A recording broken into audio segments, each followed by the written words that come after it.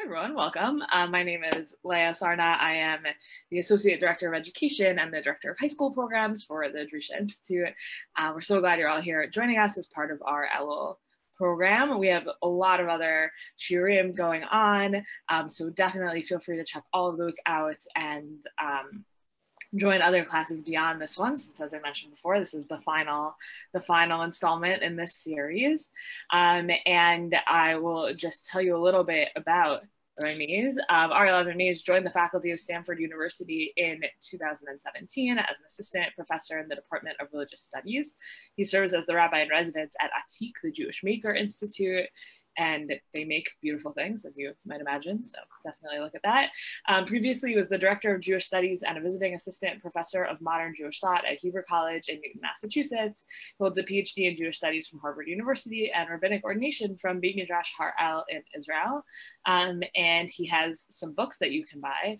The author of Speaking Infinities, God and Language and the Teachings of the Maggid of Mezrich. And he's the co-editor of 2-volume New Hasidism, Roots and Branches. And he's working on a forthcoming monograph examining the relationship between spirituality and law from the dawn of Hasidism to the eve of the 20th century. Without further ado. Thank you so much, Rabbi Leah. Yeah, one of my teachers, he always used to say, somewhat flippantly, I never make my students read my books. I just make them buy them. I always thought that was funny. Wonderful, don't buy my books. Wonderful to be with you all today.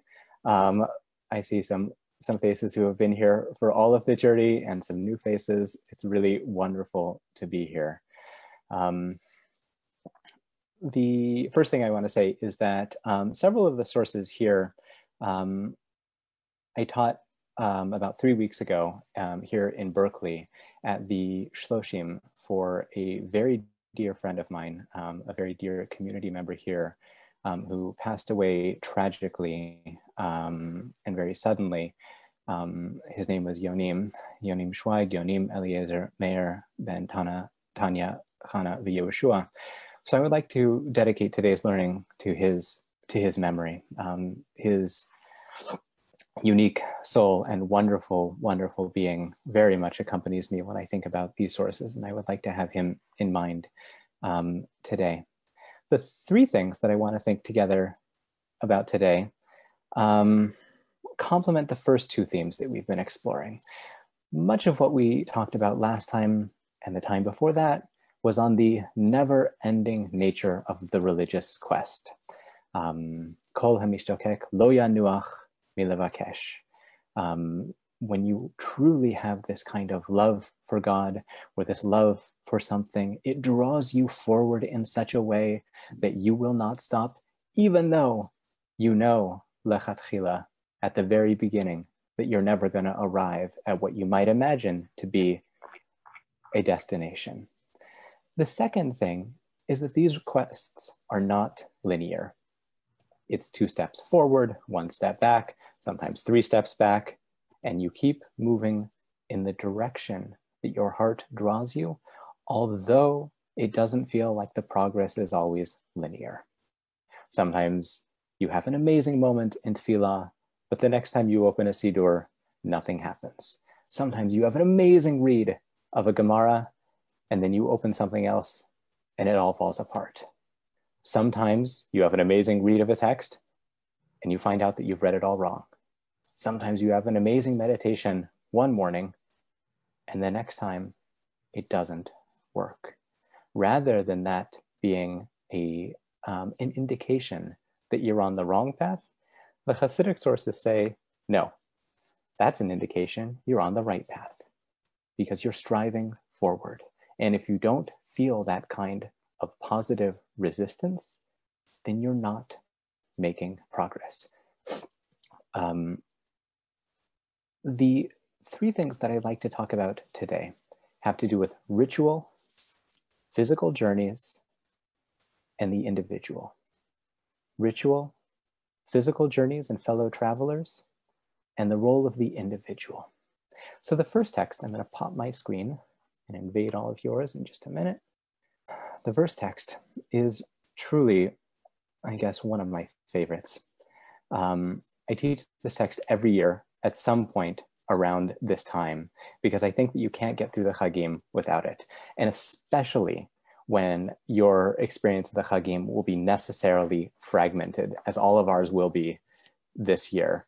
You might be able to hear this kind of version of the shofar or that version of the shofar. You might be able to steal a little bit of time at a physical minyan, maybe not, maybe there's not one anywhere where you are. I think all of us are going to have a very odd experience that will neither match our previous understandings or our present expectations. And that is going to be part and parcel of what it means to celebrate the Chagim this year.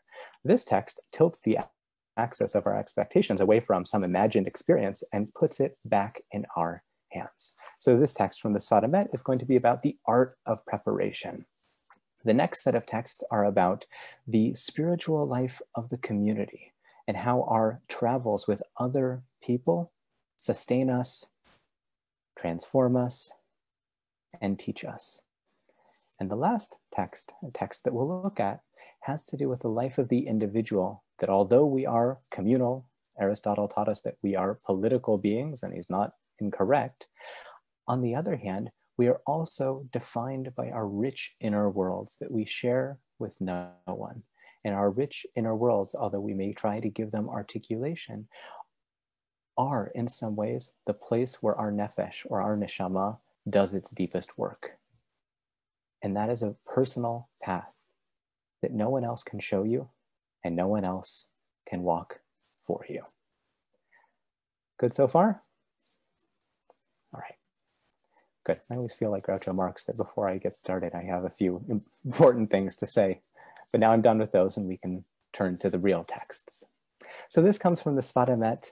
The Rabbi of Ger dies in 1905, a very important Hasidic leader, not only because he led an enormous community, also because he was one of the first Hasidic leaders who was a leader of a town, Warsaw, not a town, a city. He was perhaps the most important figure in Warsaw at the time, although he split his time between Warsaw and Ger. Many of his, you might say, constituents, or many of the people that lived in its orbit, were not classically religious by the end of the 19th century and the beginning of the 20th century. And there's something of the Sfat Emet that has this kind of all-encompassing, or almost, you might say, broadened Hasidic vision, not dissimilar to that of Rabbi Abraham Isaac Kook, where if you look at the Sfat Emet, one of the things that he talks about all the time is expanding the boundaries of holiness. There's a legend that Rabbi Abraham Isaac Kook had the Sfat Emet on his desk, which I don't know if it's actually true. I've seen Rav Kook's desk, but it doesn't have it on it anymore. But I think the idea there is that there is this through line of continuity of this vision of the expansive power of holiness, such that it doesn't need to be afraid of anything. It can absorb anything, and that the power of the holy doesn't need to be afraid, because anything can be sacralized. There is something of that within the Sfat Emet, at least in his oral homilies.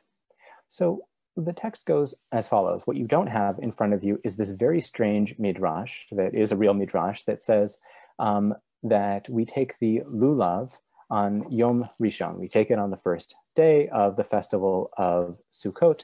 And the midrash says, Rishon lecheshbon avonot. It's the first day for calculating sin. Okay, it's very nice. You don't have to be a math genius, which I'm certainly not, to figure out that there is at least some days in between, I don't remember how many, Rosh Hashanah, Yom Kippur, and then Sukkot. Right? There's at least some overlap in between the day in which everything has been wiped clean and the first day of Cheshbon Avonot, or the time in which our sins are once again being calculated. So the answer in the Midrash, it's quoted in the Torah, is that people are so busy that they don't have time to sin, which certainly by that point, I totally understand. Everyone's trying to get their sukkah up and this and that, and it takes a lot of time, and you have to go and you have to check the etrog and this.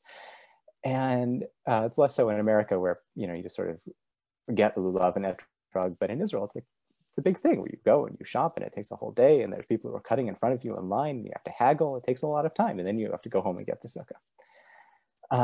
The source in front of you, however, I think doesn't quite accept that answer and looks for something different to understand why it might be that there is this zone of deferral before the the next part of the holiday season. So it reads as follows. Ava, right, explaining, Eina davar rachok, shioter koach vehatzala yesh bahachanat mitzvah miguf kiyum ha-mitzvah.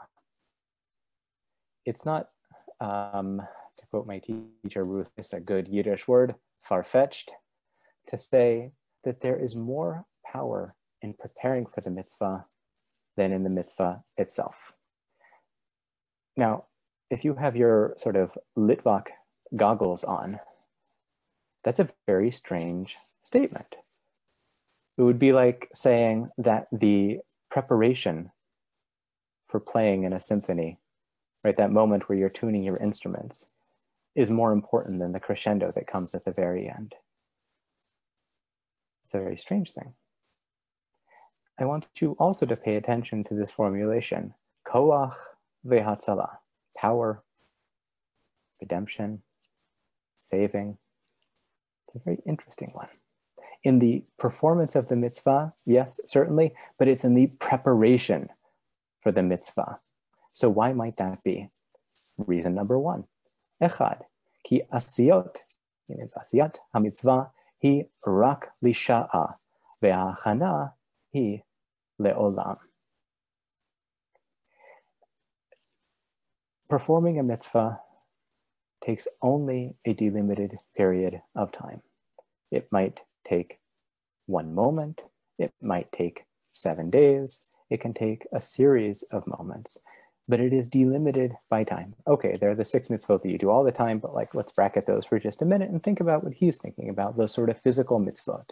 Even if I stretch out my tefillah, my experience at prayer, an hour and a half, maybe longer, if I really, really, really concentrate on Birkat HaMazon, on the grace after meals, 5 minutes.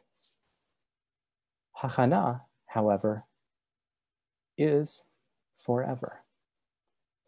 Since we're a smallish group, I'm going to ask a question. Why is Hachana forever? I think maybe it's forever because in the preparation for a single mitzvah, we're also preparing for Olam Haba. Nice. And so possibly that's why it lasts forever. Beautiful. So Beth has said that in a certain sense, it's a preparation for the infinite sweep of the world to come, whether it's the, right, like something that we imagine happening in the future, or as the Zohar would have it, the world that is always coming. Olam Haba is this sort of matrix of infinity that you step into even in this world, and in the preparation, would you say even more so than in the act of the mitzvah, you're stepping into that? Other thoughts? Could it be that if you're aware, going to your Birkat HaMazon example, if you're more present when you are engaged in the act of doing it, somehow you're maybe bringing with you on some unconscious level all the other times you've engaged in that, whether it has been as a road experience or as a more meaningful experience. That's beautiful. Every time I daven, I carry forward not only the tefillah that I'm experiencing at that particular moment, but the sort of saturated legacy of that tefillah, the sort of thickness of that experience. Yeah, I mean, I think a lot of people feel this on the Chagim. It's one of the reasons I think that the Shulchan Aruch and the Ramah say that you're not allowed to change the tunes during the Chagim. It's like, if a community has a thing that they do, you're supposed to stick with that and not just be like, wow, I have this beautiful new tune that I found, or like, listen to how beautiful my voice is. It's not about that. It's about the fact that the tune itself has, like, as the Piazetzner Rebbe says, when people daven in a shul, or when people learn in a Beit Midrash, the power of that voice sinks into the walls, and it continues to reverberate even after the human voices have stopped singing, which is why learning in a Beit Midrash is different, and why davening in a shul, Shenizke, that we should be able to do that at some point soon, is different than just doing that at home. And then you could sort of spin that in a personal way and say, yeah, like, it's not just about the space, it's about the way in which the kind of fabric of my religious experience gets layered on top of itself. It's so beautiful. Thanks, Judy. There's a famous quote, it's attributed to Abraham Lincoln, which probably means it's attributed to lots of other people. I just happened to have seen it once, attributed to Abraham Lincoln, that if I had, he says, if I had 6 hours to chop down a tree, I would spend 5 of them sharpening my axe. Which is to say that the way in which you prepare for an experience and the way in which you cultivate a particular framework or headspace for an experience, not only is that definitional, not only will it impact, but it will vastly, vastly transform the nature of that experience. Now, I think there's another side to this story, which is this, impetus that you find in Chassidut, not only in Chassidut, towards spontaneity. And you see that also in Ger, right? In Kotsk and in Ger, if you pray today because you prayed yesterday, a Rasha Gamor, like a wicked person is worse than you, because like at least the Rasha is doing something exciting and you're just sort of like opening up a siddur and reciting whatever it is that someone else told you to do. There is that sense, right? Like what they say about the Baal Shem Tov, lihit kaven velo lihit konen. Have intentionality, but not preparation. So there is that side of Chassidut. First of all, I think we've all had experiences where that works, and we've all had experiences where that doesn't work. Sometimes spontaneity is great, and sometimes it doesn't build what we need it to build. And second of all, spontaneity has a terrific power, but there is a different power that comes from the commitment to process of preparation, whether that is preparing for rabbinical exams, or whether that is preparing for tefillah, or whether that is preparing for a conversation or a class. All of these things reflect a commitment that outcomes are less important than that process, or perhaps better, that outcomes will naturally follow to the extent that we can predict anything in this world, the process that has led up to it. It's true of golf, a sport I know almost nothing about, that the most important moment of someone's golf swing is not the moment where the club makes contact with the ball. At that point, the story is already written. What happens is about the upswing and the way in which someone has prepared, not only before what's happened at the tee. The same thing is true in martial arts. The hand moves at the very end. The hand is just along for the ride. The hand is connected to the arm, which is connected to the body, which is connected to something within. And the moment that the hand is finally moving, the story is already written.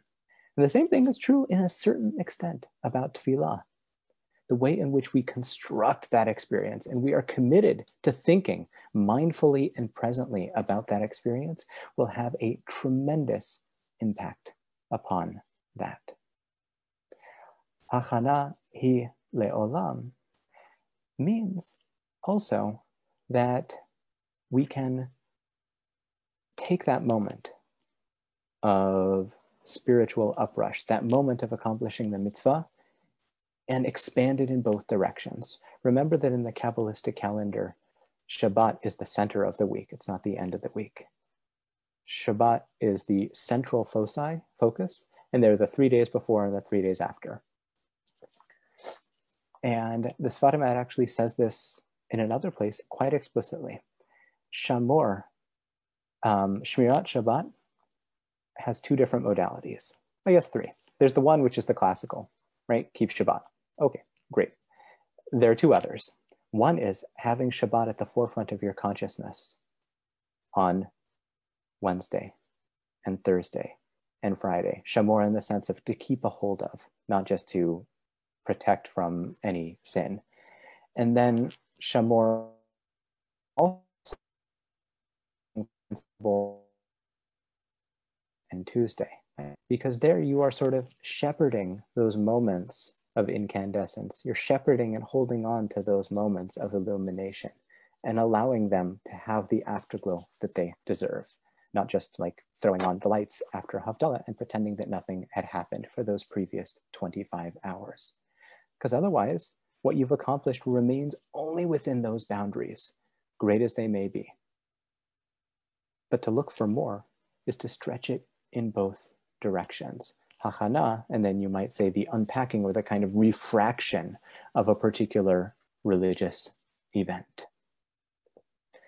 Good. I want to skip down to the next part of that. You can read the rest of this, that first paragraph on your own, but you might describe what he's referring to there as a kind of constant vigilance in preparation for the mitzvah, such that you are not caught off guards, but rather able to stride into that with a sense of confidence, presence, and readiness.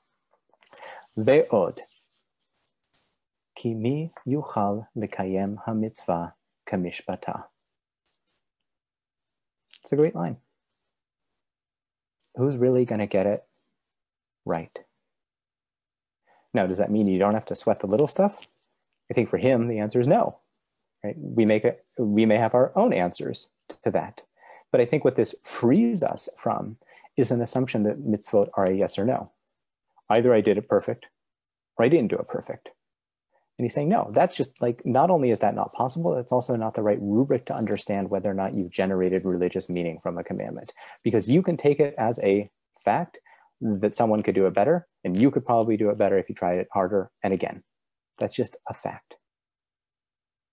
But that's not the point, because no one can do it perfectly. What is important is haratzon ve'achana. Aval haratzon ve'achana le'amitzvah hu hem la'asoto kiretzono yitbarach. Ulezot ha'achana ve'asimcha lavo le'amitzvah chashuv me'od. This is the really important thing. Coming into the place of performance of the mitzvot with preparation and with a sense of joy, ve'asimcha, seeing them not as a yoke, something that is placed upon us, but rather as an opportunity, which you will not do perfectly. But again, that's not the point. The point is what you have been able to construct in that experience through your hachana, the way you are able to approach it with a sense of expansiveness and joy, even though you know that you'll throw the cards on the table and do the very best that you can, but it won't quite be perfect in some sort of Platonic sense. And the ratzon, the desire, remember that in Rabbinic Hebrew, ratzon has two connotations. It has both will and desire, and they're both interconnected. It means the longing to do something, the will to do something, and that is what generates this meaning. And ultimately you're doing kiretzono yitbarach, because you've been asked to do this. And there's a very powerful element there, which is not about submission, but which is what I've described as the kind of duties of intimacy. It's a kind of obligation that you have to the divine in the same way that we have obligations to anything that we love. And in that, the ultimate rubric is not going to be kamishpata or lo kamishpata, because none of those check marks, there's never going to be a moment where all of those check marks are filled. But on the other hand, if you have the ratzon, the desire and the will to make something happen, and you have the hachana, the preparation, the studied attempt to create something, and the simcha, that kind of open-hearted joy. And simcha is not simply happiness, right? Happiness, at least in the way that I'm understanding it at this present moment, is something that either happens or doesn't, but isn't fully within our control. Simcha here is understood as a kind of studied joy, which is a choice. It's a choice in the way that we try to look at the world. And obviously we can't do it at all moments and at all times, but it is a choice to see with eyes of blessing. The early Hasidic masters, they're not the first ones to pick this up, but like so many other things, there's a footnote to earlier sources in the Jewish canon, but they say it with particular felicitousness. Machshava, b'machshava, and simcha I'm sorry, machshava and besimcha have the same letters. Machshava, thoughtfulness, mind, thought, and besimcha, you just have to switch them around, with a sense of joy, have the same letters. And the upshot, according to the Hasidic readers of that particular, what is that, an anagram? Yeah, that anagram, I think, is that simcha is not a, it's not a random occurrence. And it's not an instinctual either yes or no, it's a disposition and it's a choice. And again, Chassidut makes really clear that there are moments of brokenheartedness and there are ways of encompassing and encountering the fracture of this world.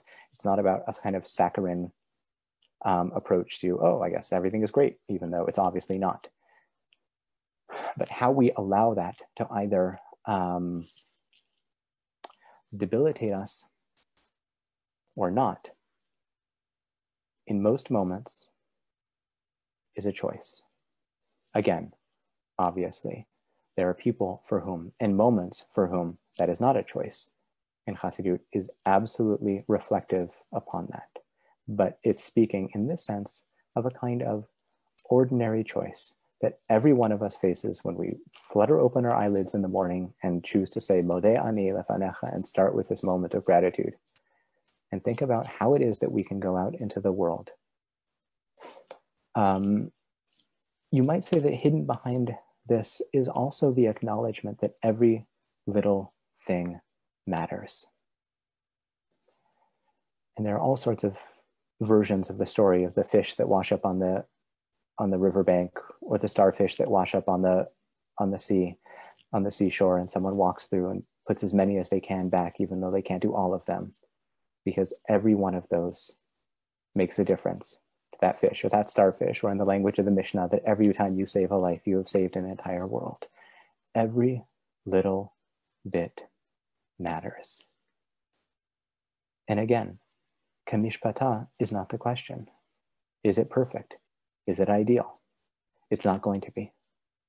Have you approached it with hachana? Have you approached it with ratzon? Have you approached it with simcha? Those are the questions that we can ask ourselves in this journey to construct a life of meaning through ritual and through the mitzvot. I'm going to pause here for just a second. Reflections, thoughts, questions, comments. I have a question. Sure. I really like the idea that we're doing the mitzvot because we were asked to do so, and that it's based on an intimacy with God. And I'd like to know a little bit more about the Hebrew of the word mitzvah. Is there anything in the word itself that implies that intimate relationship, that almost spousal relationship?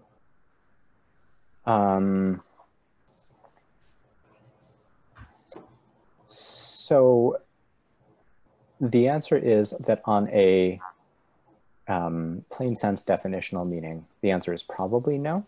Okay. On a homiletical level, the answer is assuredly yes. And in this sense, I think the homiletical is actually more important because it shows what Jews do with the idea of commandedness. And there are certain people for whom it really comes down to what's called gezerat hakatuv. It's like, God told me to do this, so I'm going to do this. And it shouldn't conform to my own rational standards. It also shouldn't be, as Rashi famously quotes, quoting the Midrash, it shouldn't be that I say, I don't even like pork, right? Like Rashi says, you should say, oh, I really, really want to eat it, but what can I do, right? There's this thing that tells me that I'm not supposed to. So there is that thrust. One of the things that transforms in medieval Kabbalah is, and I think I mentioned this last week, or the week before, I don't remember, is that the Rashba in the 13th century says that the mitzvot have ein sof te'amim, 13th, 14th century, ein sof te'amim.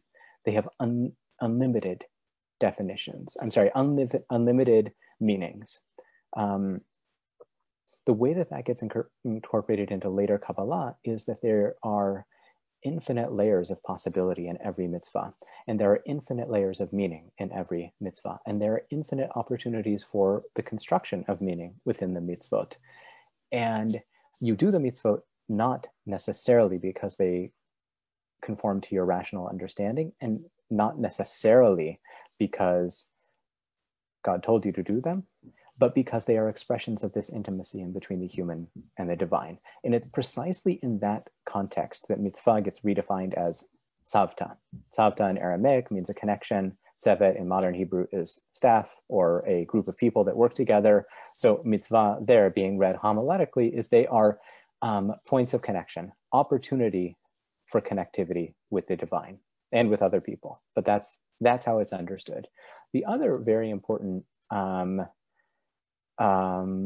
sort of homiletical thing that's applied to the mitzvot that I think is really, really powerful is that if you switch around the letters in what's called atbash, where the first letter refers to the last letter, and then the second to the second to the last letter, mitzvah, if you do that to the first two letters of the word, it turns out to be the name of God, Yud, He, Vav, He. Okay, so that's cute. But what do you do with that cuteness? The way that the Hasidic sources redeploy this, and this is already kind of rooted in the Zohar, is that mitzvot have both hidden and revealed dimensions. There's the hidden dimension, which is the first two letters of God's name, which are hidden there in plain sight, and then there are the revealed dimensions. So that can mean the physicality and the spiritual dimension. That can mean the part that you do versus the part that you're striving to do. There are all sorts of different ways to understand that. The way I have always understood it is that there is the Vav He at the very end, which is the revealed part. And that's what is the sort of like the physicality of the mitzvah, the demands of what you are supposed to do or you're not supposed to do, that kind of definitional dimension of the mitzvah. And then there is the hidden life of the mitzvah, which is a kind of meaning that I derive from it. But more importantly, it's that quiet space between God and me that no one else has access to. And I can't quite share it with anyone. It's a kind of private language between me and the divine. In the same way, there's this famous story in Chabad that I heard from one of my teachers, Eben Lieder, who heard it from Reb Zalman, about the person who was giving a sort of Musar Shmoz in Chabad, a kind of moralistic talk, and was castigating the youth for not really knowing how to pray. And so in good Hasidic fashion, one of the youth stands up and says, well, that's because you never taught us. And so the person says, oh, Taka, you're right. And then he says, this is what I do in Olam Ha'asiyah. Like, this is what I do in those sort of very basic, very beginning moments. And this is what I do in the next world. And this is what I do in the next world. And he gives them all that he can give them. And then, so they're just sort of like waiting. And he says, and the rest is between me and God. And then he just sits down. And that's the hidden life of the mitzvot. That's the hidden life of the mitzvot, that at the end of the day is not about, should I do this or should I do that? In the same way that the duties of intimacy that we perform for other human beings, at the end of the day, it's not about that. It's about the connectivity. And it's about the way in which those things lead us to that kind of greater connectivity, acknowledgement, and presence. Good. That's a great question. Okay. So, Leah, are there any questions from other multiverses that I should think about? No? Okay. Good. So I want to talk a little bit about the spatial term. We talked about ritual, right? You're never going to quite get there. You're never going to check all the boxes and feel like everything has just lined up in all the ways that you want it to. But there are still two very important things about preparation. Preparation is something that has no shiur. It is something that you can keep doing and keep doing and keep doing and allow it to be transformative all in those ways. And second of all, because of the impossibility of perfection, it's the commitment to process that really matters. Journeys in the Hasidic world don't just take the form of this kind of introspection that we've been talking about. People actually get up and move around. And there's a very interesting reason for that. Hasidic Rebbes in the 18th century, at least in the way in which they are imagined at the movement's early moments, the Baal Shem Tov came to you. What happens with the Maggid of Mezrich is that either because his legs were apparently he had some injury in one of his legs that didn't work well, but he stayed in Mezrich, and people ended up coming to him. And that becomes the norm for most Hasidic communities in the 19th, 20th, and 21st centuries. And what that means is that your spiritual community may be spread out. It may not be your most immediate people who live in the town with you, but you are connected in a kind of eventually transnational and certainly transcommunal way to people who are your spiritual brethren, your spiritual friends and fellow travelers. And you don't necessarily see them all the time, although now each of these groups has their own Facebook communities. But in those days you didn't. And where did you see them? You would see them when you went to see the Rebbe. But what's so interesting is that you would see them not only when you went to the Rebbe, but sometimes you would also see them on the way. And you would learn from them on the way. And it's not just about where you go, but about how you go there. And there's this beautiful Yiddish song, Ken Kotzk fort me nicht, that you don't get in a wagon and go to Kotzk, to this Hasidic center. You're oile l'regel to Kotzk. You go on a kind of pilgrimage, and therefore you have to walk. Why? Who notices anything when you drive in a car? Who even notices things when you're on your bike? I'm an avid biker. I like biking probably more than the next person. You don't notice things in the same way, and you don't notice people in the same way, and you don't have the opportunities for that kind of communion with other human beings than you do when you're walking. What's the other reason? It takes a long time. And they built a special railway to bring people to Ger during the time of the Sfat Emet, because so many people wanted to come visit him. They built their own like sort of transportation network. And there are these stories that are true. I've heard them from people who were there and also there in like later generations of people hanging off the train to try and go see him. And the crowds were multitudinous. And people at that time also have these really interesting reflections on what that means for the people who used to walk or who still walk, and about the way in which something has been lost with the ease of transportation, right? If you talk to the old sort of Parbrent, old school, I think is the best way to say that, Breslaver Hasidim, about what it was like to go to Uman during the 90s, or during the 80s, before the fall of the Soviet Union, we have a very different opinion as to what it's like now, where you can just sort of hop on a plane and all of your amenities are taken care of. That there is a sense that the physical journey is transformative. This text from the Mor V'Shemesh here, it's Parashat Vayechi, says it quite clearly. Why do you come to see the Rebbe? There are all sorts of different opinions. It's at the end of the first paragraph there. He's quoting something from Rabbi Mordechai of Neshchiz, but I think he's giving it his own little twist as well. There are people who say that it's about going to see a tzaddik because that tzaddik will then pray for you, right? You'll get a miracle out of it. Or maybe you'll just watch the tzaddik daven and it will be like, wow, that's what tefillah can actually be. Amazing. Or there are those who go to hear the Torah. And they're like, wow, what a great Devar Torah that was. Or I never thought about that sugya in that way. And there are others who go just to see this, like, kind of, what does it mean to see an amazing spiritual personality? I think we've all had this experience. There's the negative version, which is the kind of celebrity culture. And then there's a very positive version, which is like, I don't go to see great people just because I'm going to learn something from them. Sometimes you just want to see how they are in the world and who they are, knowing that that encounter, even if they don't say a word to you, will transform you. And so the Morva Shemesh, who like obviously has nice things to say about the tzaddikim, says, no, none of those things are really the most important thing.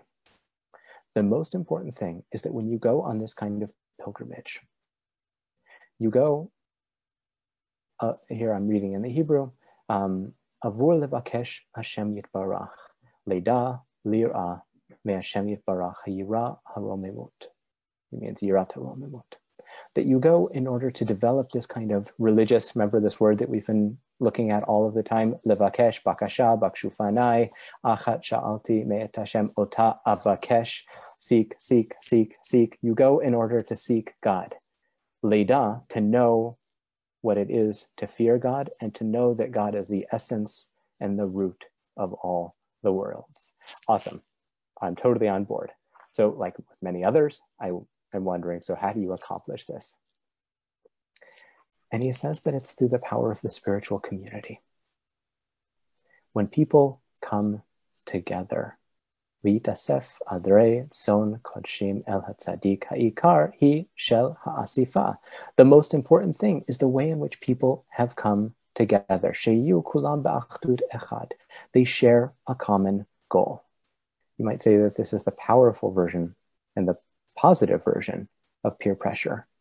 That the way in which people incline, like the, I don't know, whatever it is that gets charged on a magnet, when they all go the same direction, there's a kind of attraction that you are brought along with it and that you're able to link up to that.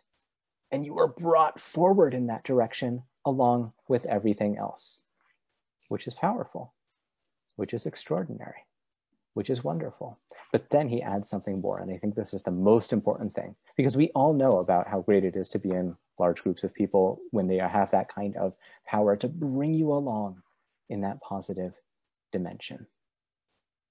He says that for each person, you have to kol echad ve'echad. I'm at the very, almost smack dab in the middle of that paragraph on page 2. Each and every person or each individual in the English, yishma lechavero. Why do you go? You don't go to hear the tzaddik. You go to listen to your friends. Not necessarily an excuse to leave shul when the rabbi is giving a Devar Torah and like go chat near the coffee stand at Chata'ai Ani Mazkir Hayom, but it's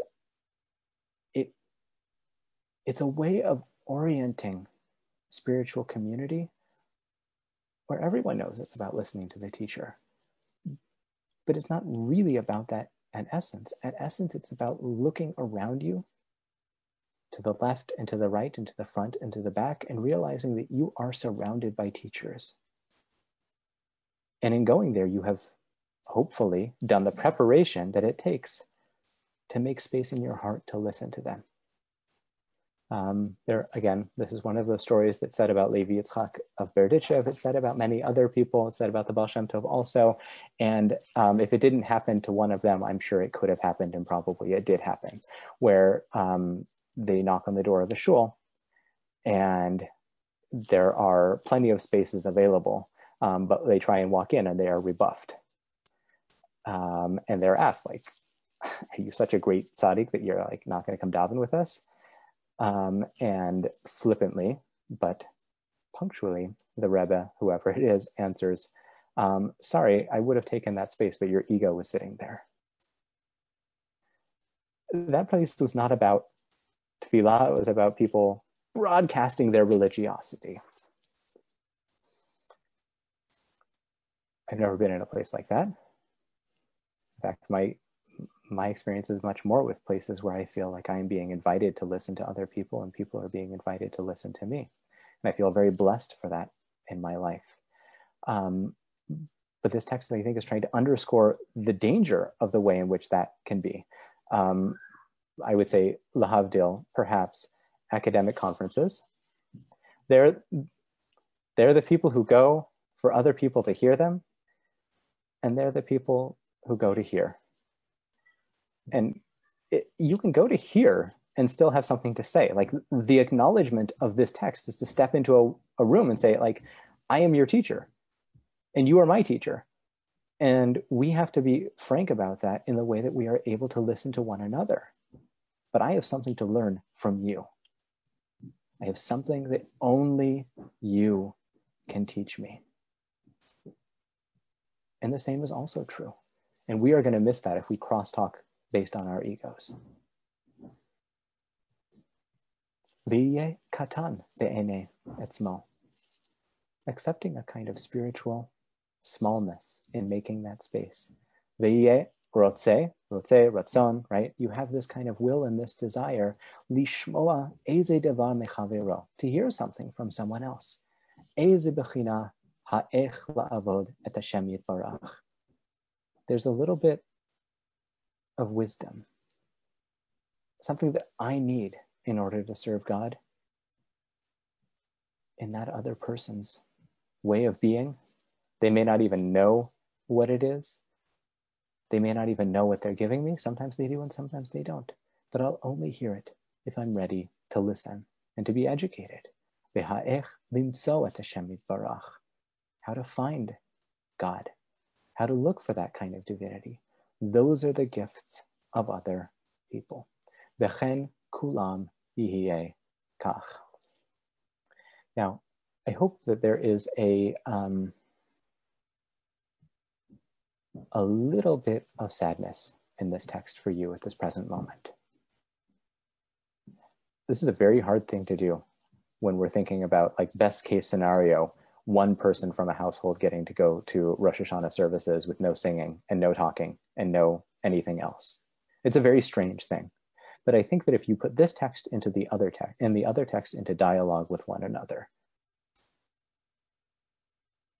then there's a way of thinking about the present moment, which is, in a world in which communication is no longer accidental, and in a way in which these moments have to look different, hachana, preparation, you might say intentional orchestration, is even more important. Which means calling someone on the phone who you would otherwise have seen in shul. Which means going to stand on their front porch. Which means sending them a note. It can mean any number of different things. But that community is no longer given to us. That community is something that we have to create. And in a certain sense, like, we're not driving to see the Rebbe right now. Like, we are walking. Like, that's what it means to be in this present moment. And there are complexities and sadnesses, and there are also opportunities. It's just harder to listen. Lishmoa, eze devar mechavero, because you have to be intentional about that. The next text from the Moreh Shemesh, I'll leave to you on your own. It's one of my favorites. It's a transformative text, and it's truly, truly luminous. It was translated by Rabbi Dr. Nehemiah Polin, who is my father-in-law and one of my teachers, a truly extraordinary scholar. It reverberates this same theme about the power of spiritual community. He quotes this great text from the Rambam, who says that if you live in a place where there are lots of, let's say, not so wonderful people, then you do your best to put them on the straight and narrow. And if you can't, then you just run. And you run into another place. And if you can't find a good place to live, so it's better that you should go live in the Midbar or in the Ya'ar or in the forest or somewhere else in the desert, than to live in a place where the people's spiritual nature will be of degradation to you. So the Moreh Shemesh, writing in the 19th century, is not going to say that the Rambam is wrong. He will do the classic Jewish move, which is to say, of course that's right, but there's something else to add to the picture. There's another layer that he's not talking about. Of course he's talking about something else. The Rambam is saying that's a particular situation, but you're never going to get to what the Moreh Shemesh calls Kedusha ha'elyona. You're never going to get to the highest levels of Kedusha if you stand on your own. That you can only accomplish with other people. This is why Parashat Kedoshim, the the holiness code must be recited to the entire Jewish community, because Kedoshim, Kedusha, can only be attained by a community, in part because they become each other's teachers, and in part because they cluster together with a kind of energy that allows them to propel forward in a way that they would never otherwise be able to accomplish. And the same thing is true in the way that they sing together. You'll see this text in the B'nai Machshava Tova. Here, I'll again leave you to that and to think about it on your own. There's an amazing text from the Netivot Shalom, similar themes about what it means to pray from a kind of spiritual friendship. Now, I want to pivot and say, again, all those things are true. There is also a danger in seeing everyone as your teacher. And the danger there is that you're looking for answers. Who is going to teach me this? Who is going to teach me that? Now, there are positive versions of that. And then there are also moments in which that removes the agency that I need to develop. Because on one hand, yes, without that, I'm never going to get to where I need to go. On the other hand, what's my voice? What does my authentic spiritual journey look like? People can teach me things, but no one can walk that road for me. And here, circling back to the Sfat Emet, you have a similar teaching here. So I'm reading in the source sheet, if you have it in front of you, it should be at the very, very, very end, Sfat Emet, Parashat Lech Lecha. I have it spotlighted on the screen. It's from Parashat Lech Lecha from 1882. And it, like so many others from the Sfat Emet, highlights the role of Abraham as the seeker of God, as the iconoclast. Like so many texts in Jewish literature, Abraham becomes the one who shirks off that which he had been handed and creates something new. Although, if you read the Torah carefully, it's really interesting that he's already on his way to Eretz Canaan with his family, right? It's not just that he's making this up. So he's obviously inheriting something from his family, but that's a question for a different day. He says as follows, Bevadai ha'adam nivra al davar meyuchad, shiyuchal letakno ulahasigo, ve'az nikra tzadik, shemeyasher orchotav al pi hamishpat. Aval Avraham Avinu haya chasid hanichnas lifnim mishuret hadin. So everybody is created for a specific purpose. Each person is sent into this world. In the other places that the Sfat Emet has this, he says, Nishlach le'olam hazeh le'davar meyuchad. You're here for some purpose, something that needs to be repaired, something that needs to be fixed, something that needs to be transformed. And only you can do that. And if you do that, you're a tzaddik. Amazing. Watch how someone at the eve of the 20th century, in the late 19th century, inverts that kind of now crystallized Hasidic hierarchy, tzaddik at the top, Hasidim on the bottom, and goes back to the old version.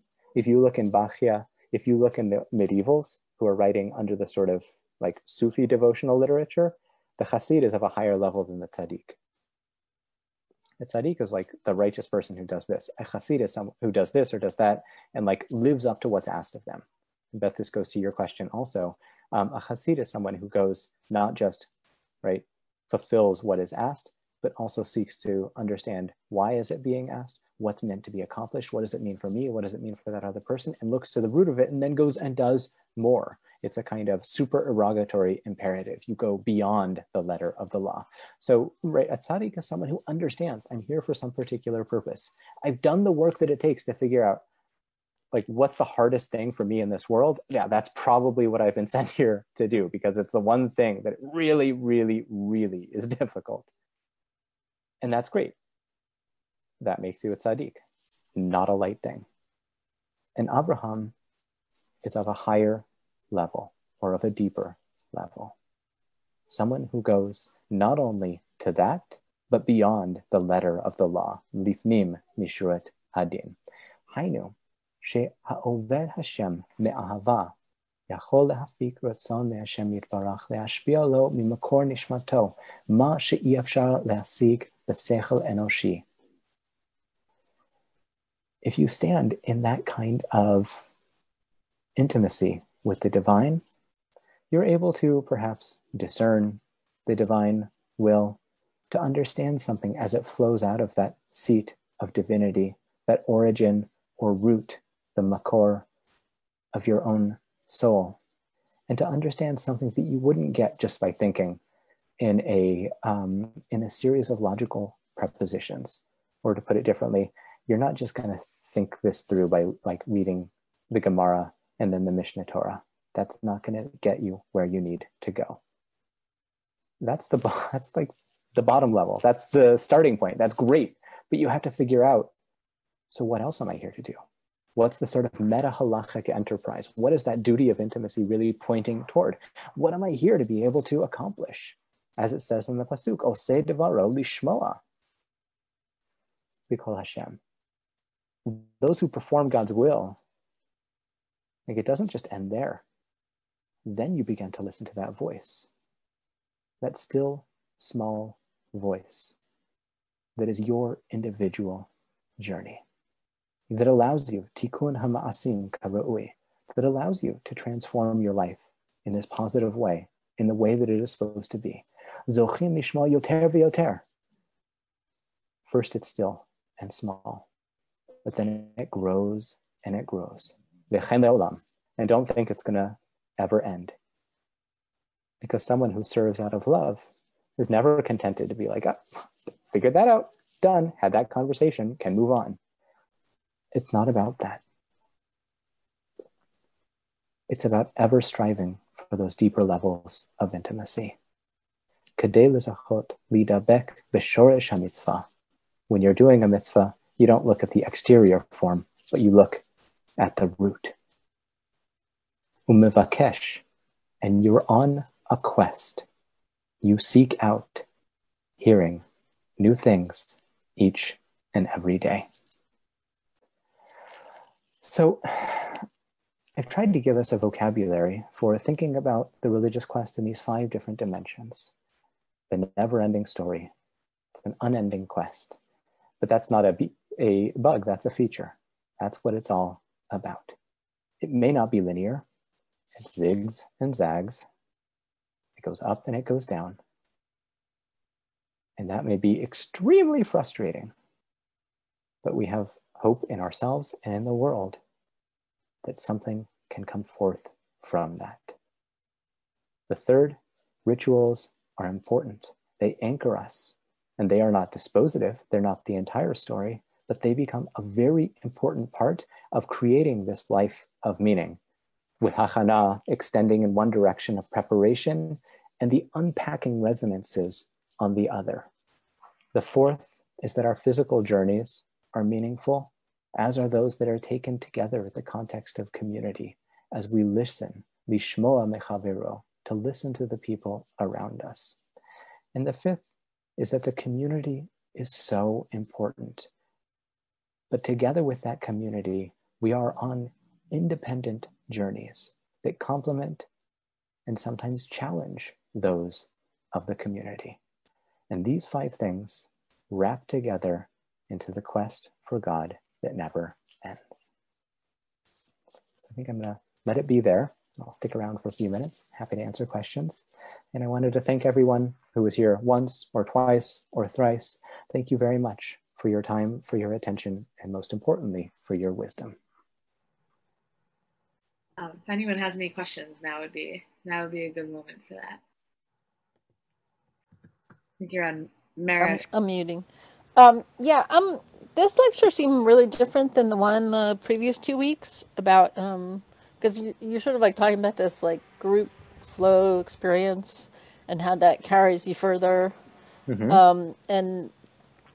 And the rest of it, the earlier 2 sessions were much more the sort of private individual dvekut and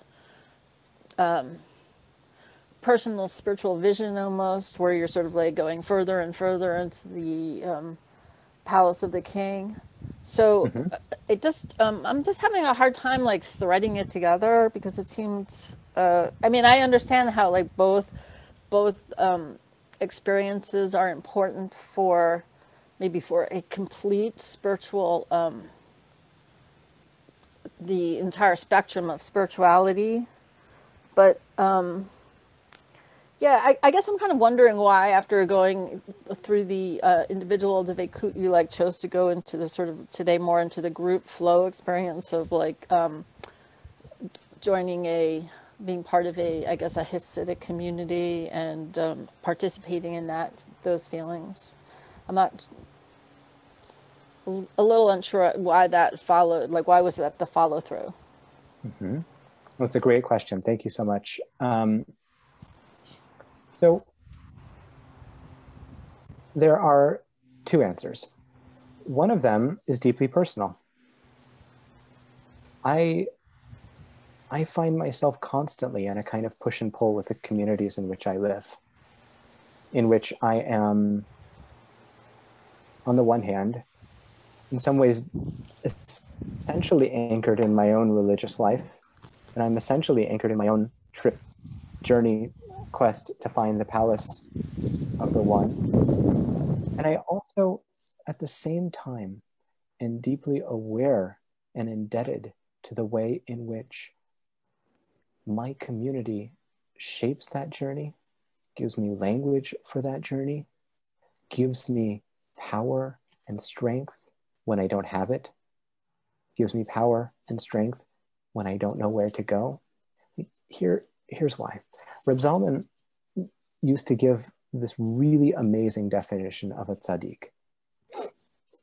A tzaddik is, we all live with a maze in between us and God. A tzaddik is someone who has walked through that maze and tells you where she or he has found the dead ends.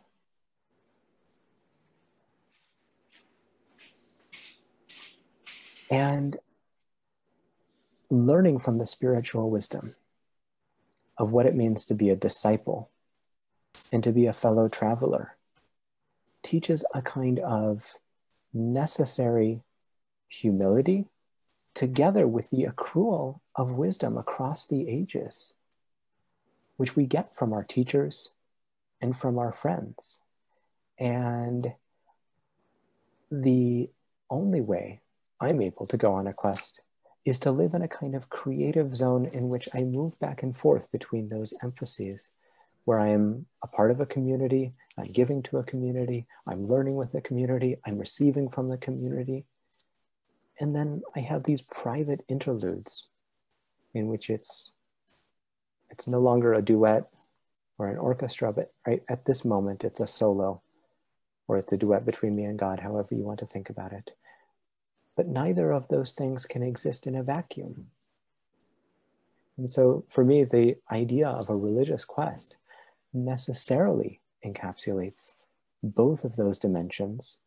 And rather than being at tension or at odds with one another, for me, they often challenge one another, but are mutually constructive. Can I ask a follow-up question on that, or do you have to go? So, I mean, in a way, you're saying that it's almost the dialectic between the individual and the community, which is what propels you most favorably in your spiritual quest. That's what you're saying. Mm-hmm. Yeah, exactly. Exactly right. All right.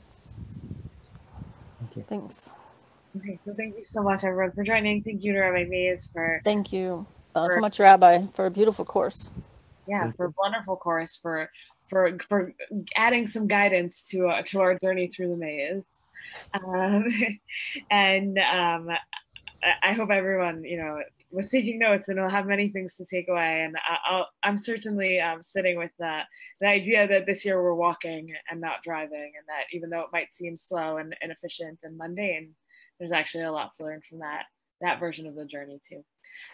So if you want to rewatch this session or any others, they're all on the Drisha website. We have more coming up between now and Yom Kippur, so please keep learning with us at Drisha. We love having you. We love doing this.